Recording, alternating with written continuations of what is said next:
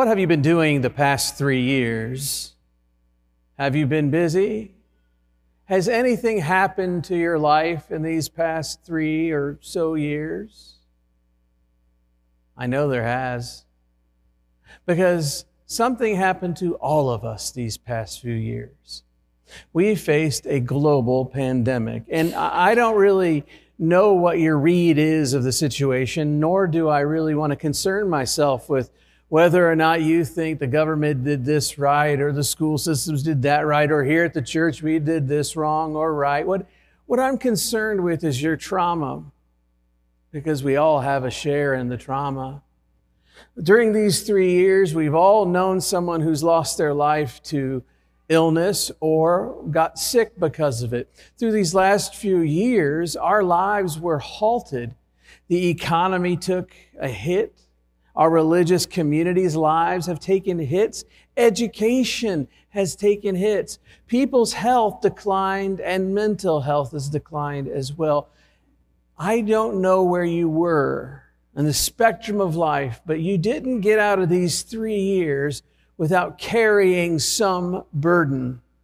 Now, if you have children and you're working, that's one kind of burden. And if you're caring for your parents, that might be another kind of burden. It doesn't matter. What matters is that we all carried some burden. Amen? So how do you cope with your burden? If you're like me, sometimes you found time to escape into the stories that we've created. Television, books, movies. And I confess that there are some dark stories that I really find interesting. I like Southern Gothic. I like stories that get at the seedy underbelly of humanity. I like the mysterious and the spooky. I like the unanswered. But guess what? Not during a pandemic. I didn't need any more of that.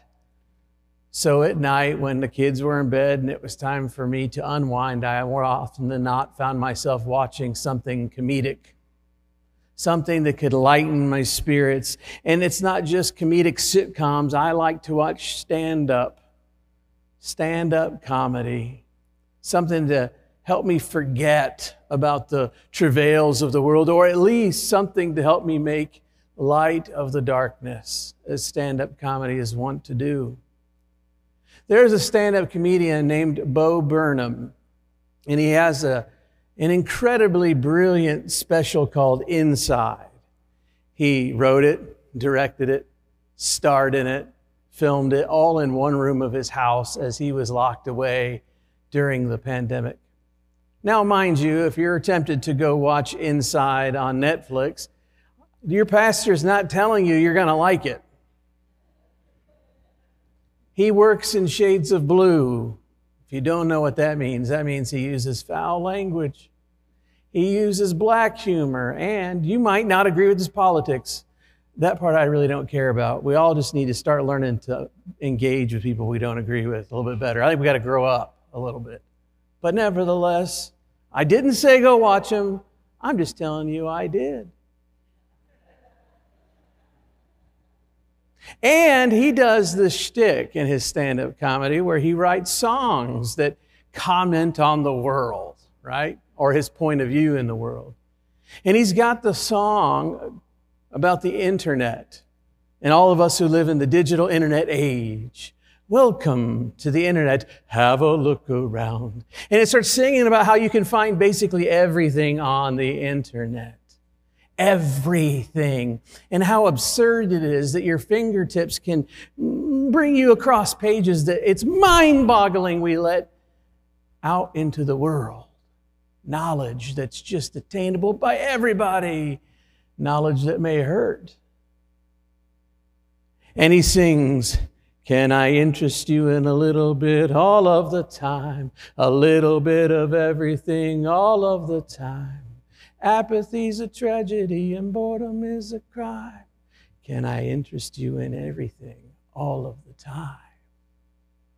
Now, as he's looking at the camera, he's got John Lennon glasses on. His hair's growing longer. His face hair is growing longer. And there's a light show going on, and the red lights from the light show reflect on the lenses of his eyes. And as he sings, he gets more and more maniacal. Can I interest you in everything all of the time, until he's kind of a satanic character. And aptly so, because in a world where you can get a little bit of everything all the time, we might be tempted to believe his utopia. I think it might be stage one of hell. We live in a world that is fast-paced. That I don't have to convince you. We go from one thought to the next thought, one search to the next search. We have no patience for downloading. We want it now, and we want all of it now. Now.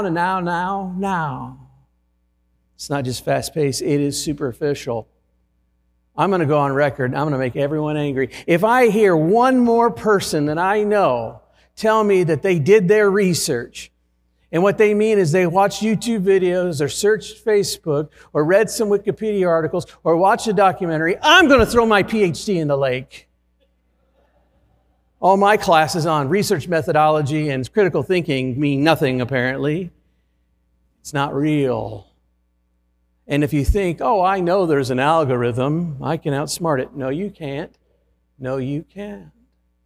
It's fast-paced, it's superficial, and what's more, it is distracted. Reverend Bell, our minister of music, and I were coming back from lunch one day, a couple years back. Right over here, we were pulled from Beverly onto the great Peachtree Street right in front of the church. And I saw it with my own two eyes, and so did Reverend Bell. There's a professor from SCAD with a backpack on walking that way across the street. He had the right-of-way. The little sign told him to walk, and so he followed it. And then a car came out of the business across the street and took a turn, not seeing him, and it hit him. I'll never get the sound of human flesh on car out of my brain, or human flesh on a road. We hopped out. We did the best we could to help, calling the ambulance and all the first responders. And I looked over here to my right to see this young woman who is absolutely beside herself, tears streaming down her face, on the phone, shaking, breathless. She's the one who hit the man. You know what? She wasn't a villain. There was no malice or mischief in the woman. She told me that as she took that turn, her boss texted her, and she thought she had to take it. We are distracted. We are what many philosophers called living in the age of the device paradigm. But thankfully, in this hurried and harried and crazy world, we have a panacea, the gift of spirituality. The spiritual gifts of the world of spirituality and religion and faith and the search for the holy, the gifts and the tools are many, and they're meant to make us more human. One of those gifts is silence, because there's so many voices, so much noise. Another gift is solitude, getting away from the wild world, to recenter, to refocus, to see who we really are again. And it's to slow down. It reminds me of watching Mr. Rogers' Neighborhood. As you come into the neighborhood and you see all the images, you see a blinking yellow light meant to tell the audience, this is a place to slow down, pay attention, and at times, be quiet. The ancients called this the vita contemplativa, the contemplative life. And so many people have put that life as opposed to the vita activa life, the active life. Now, I don't think these things are mutually exclusive. There is a time and a place for both. But this vita contemplativa has been seen as an antidote, not just for our own crazy time that seems like the world has done lost its mind. But ancient Christians thought the world had done lost its mind in the first century. And it was a tool back then to gain some sense, to get a vision once more, to slow down, to make certain that they didn't miss the divine drama happening everywhere about them. So their eyes could be ready to see that Holiness is everywhere. That the really real haunts us. And the world itself, in fact, is enchanted. Meditation and contemplation are good tools. I once heard of a story of a prison in Bessemer, Alabama. Now, as the story goes, there is a program there for meditation teaching. Because the one thing that's true about life in prison, it turns out, is that people who are incarcerated tend to be innocent. When you have to make appeals, after appeal after appeal after appeal, when you're making your defense, over time you begin telling yourself the same story, and you begin to tell that story to everyone else, which is why Red from Shawshank Redemption can say, "In Shawshank, I was the only guilty man." Another thing that's true about the life of a prisoner is that it's a terrifying life. Not only are you hemmed in by walls and bars all around you, but other prisoners may not have your best interest at heart. And then you have to think about what's going on at home. There's not really a lot of time to ask the hard question of yourself. And maybe, what scars are you carrying that made you live the kind of life you lived that got you thrown away behind the bars? And in Bessemer, Alabama, a group of people came in and began to teach meditation strategies to the prisoners. They had a trial group. And I don't mean like 10-minute Headspace app meditations. I mean like hours-long meditations in a room in isolation. And it was through there that some of these prisoners actually testified through there that they actually came to terms with who they really were for the very first time, that they could have enough space to quit speaking and quit defending and quit spinning yarns and remember again who it is that they really are and maybe why it is they have made the choices they've made, and it began to help heal. Meditation, contemplation, the vita contemplativa are helpful tools. But on this Easter Sunday, on this Easter morning, I want you to be careful. I want you to be careful not to miss something more and something that is a bedfellow to this contemplative path. Don't miss out on the readiness position. Be quick to be ready, because the divine dance happens all around you. Holiness is not hard to find. Enchantment teems under everything, and it's there for the looking and seeing and tasting and touching and smelling. It's there for the healing. It's there for the living into. It's there. But you got to be ready to receive it. You know, in sports, we often talking about being readied. My nephew, Oliver, plays baseball. And he's in T-ball, so every dad out there is a coach, and every dad plays in the field with the kid, behind the kid in the positions. I mean, I think it's just, honestly, they're helping coach the kids. I just think it's a bunch of grown men trying to regain their youth. You've never seen anything more silly than a bunch of adults trying to cheat with their kids, but whatever. You do you. I'll follow Jesus. My nephew Oliver looks fantastic in his uniform because he is a naturally gifted athlete.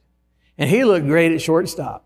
He was there. He was kind of doing the right thing. I mean, he probably had chewing gum chewed the right way. He just looked the part. And my brother walks over behind him with a smile and looks over at me, winks, and sticks his foot up against my nephew Oliver's backside, just with his toe goes, boop. And Oliver fell on his knees and his face right in the dirt. Oliver popped up, dusted himself off, put on his hat, and he waved over at us.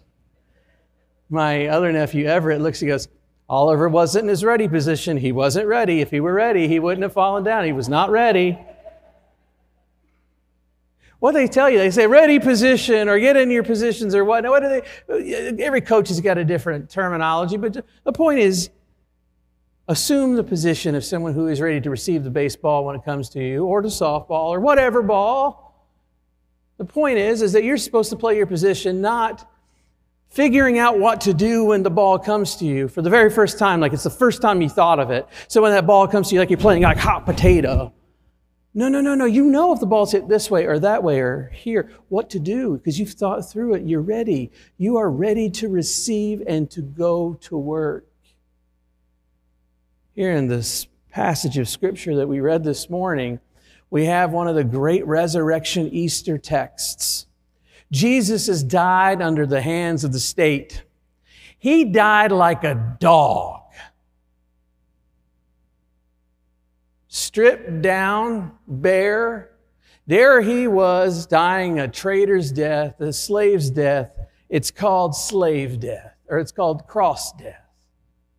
And he was hung. And there's a lot of ink that's been spilled over how much this would have hurt and why it would have hurt. I never understood why so much ink is spilled over that. Of course it would hurt. Let's talk about the shame of it. Yeah, I know what you're thinking. You're thinking, well, Jarrod, Israel was in the Hellenized world at the time, and the Hellenistic period, people were comfortable with public nudity. I know that's what you were thinking. But the reality is this: even though it's true that the world that we're talking about had been Hellenized, the Jewish mindset was not comfortable with public nudity. It was a shameful thing. I don't care what image you've seen of Jesus, most likely on the cross, he would have been stripped naked, hung as a display, dying like a dog. I don't even know why I say dying like a dog. Dogs don't deserve that. It just sounds gruesome to say it that way, to be honest with you. That's the point. So he dies, and hastily they have to take him and throw him into an unmarked grave, basically, because the Sabbath is coming, and these two Marys show up in the morning, the day after the Sabbath, to try to prepare his body. Because here's the thing, they care for the body. In real Christian spirituality, there's no body and soul. Spirituality has to do with your body as much as it has to do with your interior world. And they are going to prepare the body of their teacher, of their friend. And he's not there. The body's gone. The passage of Scripture is supercharged and quick. It says, and suddenly, and quickly. In fact, it says suddenly twice and quickly twice. In this moment, they go searching for Jesus' body, not having found it. Suddenly something happens, and quickly they respond, and suddenly they're told to go and tell, and quickly they respond, and it's all really fast. They're called to be at the ready, because if they're not, they might miss it. The truth is we often miss the holy in our world. We often miss what's really real. We often miss the divine that's right here and now in front of your face because we're not looking. I remember going to a Boy Scout camp out. There's this one kid who really didn't hang out with the rest of the Boy Scouts. He sat by the fire reading comic books all the time. Just sat reading comic books. And it was about midnight, maybe 2 in the morning. I don't know. It was the middle of the night. We were playing Capture the Flag. But then in this clearing, someone caught a glimpse of something up in the heavens. And we all looked up, and it was a shooting star. And another one. And another one. There's a meteor shower that we didn't know was going to take place, and we just kind of stood there in awe, our mouths agape, and that kind of awe that is almost scary. It gives you the chill that starts at the bottom of your legs and works its way up to the back of your neck, because as you're looking, you're reminded of how very infinitesimally small you are compared to anything in the universe and its glory. The luminous glory is there. It's capturing our imaginations. In this guy, he finally puts down the most recent X-Men comic, and he comes out to the field, and we're all looking up, and he's looking at us, and he goes, "What are you guys looking at?" No one responds because we're speechless before what is so easy to see if you just look. He goes, "Come on, guys, why don't you tell me, what are you looking at?" He could have made a cartoon of it right there in front of him, but he wasn't looking. He missed it. We often miss the glory of God all around us because, well, we're not attuned to it. We're attuned to something else, like our devices. We have our screens everywhere. What's really funny to me is that so much of our lives are attached to screens, and then we criticize other people for being attached to their screens, but really we're attached to our own. One day we're going to evolve to have screens for our hands. That's how we look all the time. When you're attuned to man-made devices, whether it's a phone or television or maybe even something like a billboard even, when you're attuned to only that, you're not attuned to much. Or maybe we just miss it because we're cynical.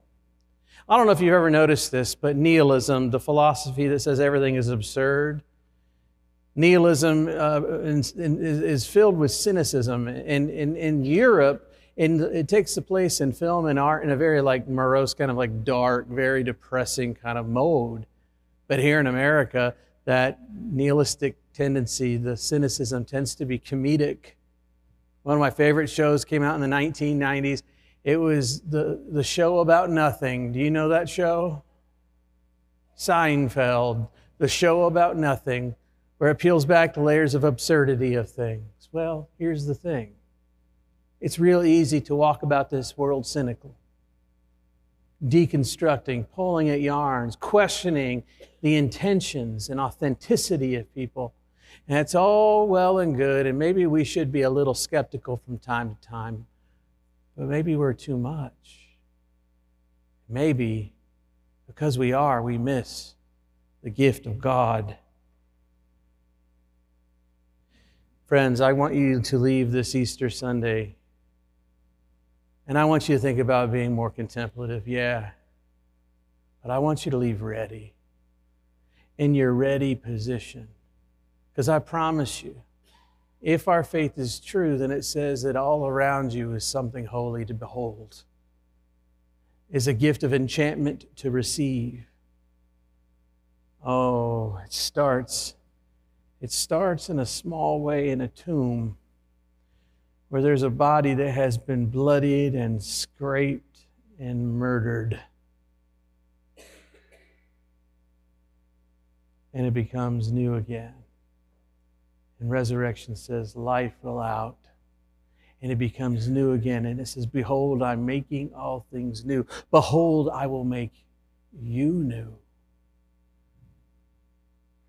Be ready to receive that newness that started way back when in that one place. For it grows. And everywhere that holiness touches, it invites others in other places and other things into the divine dance and drama. Be at your ready positions.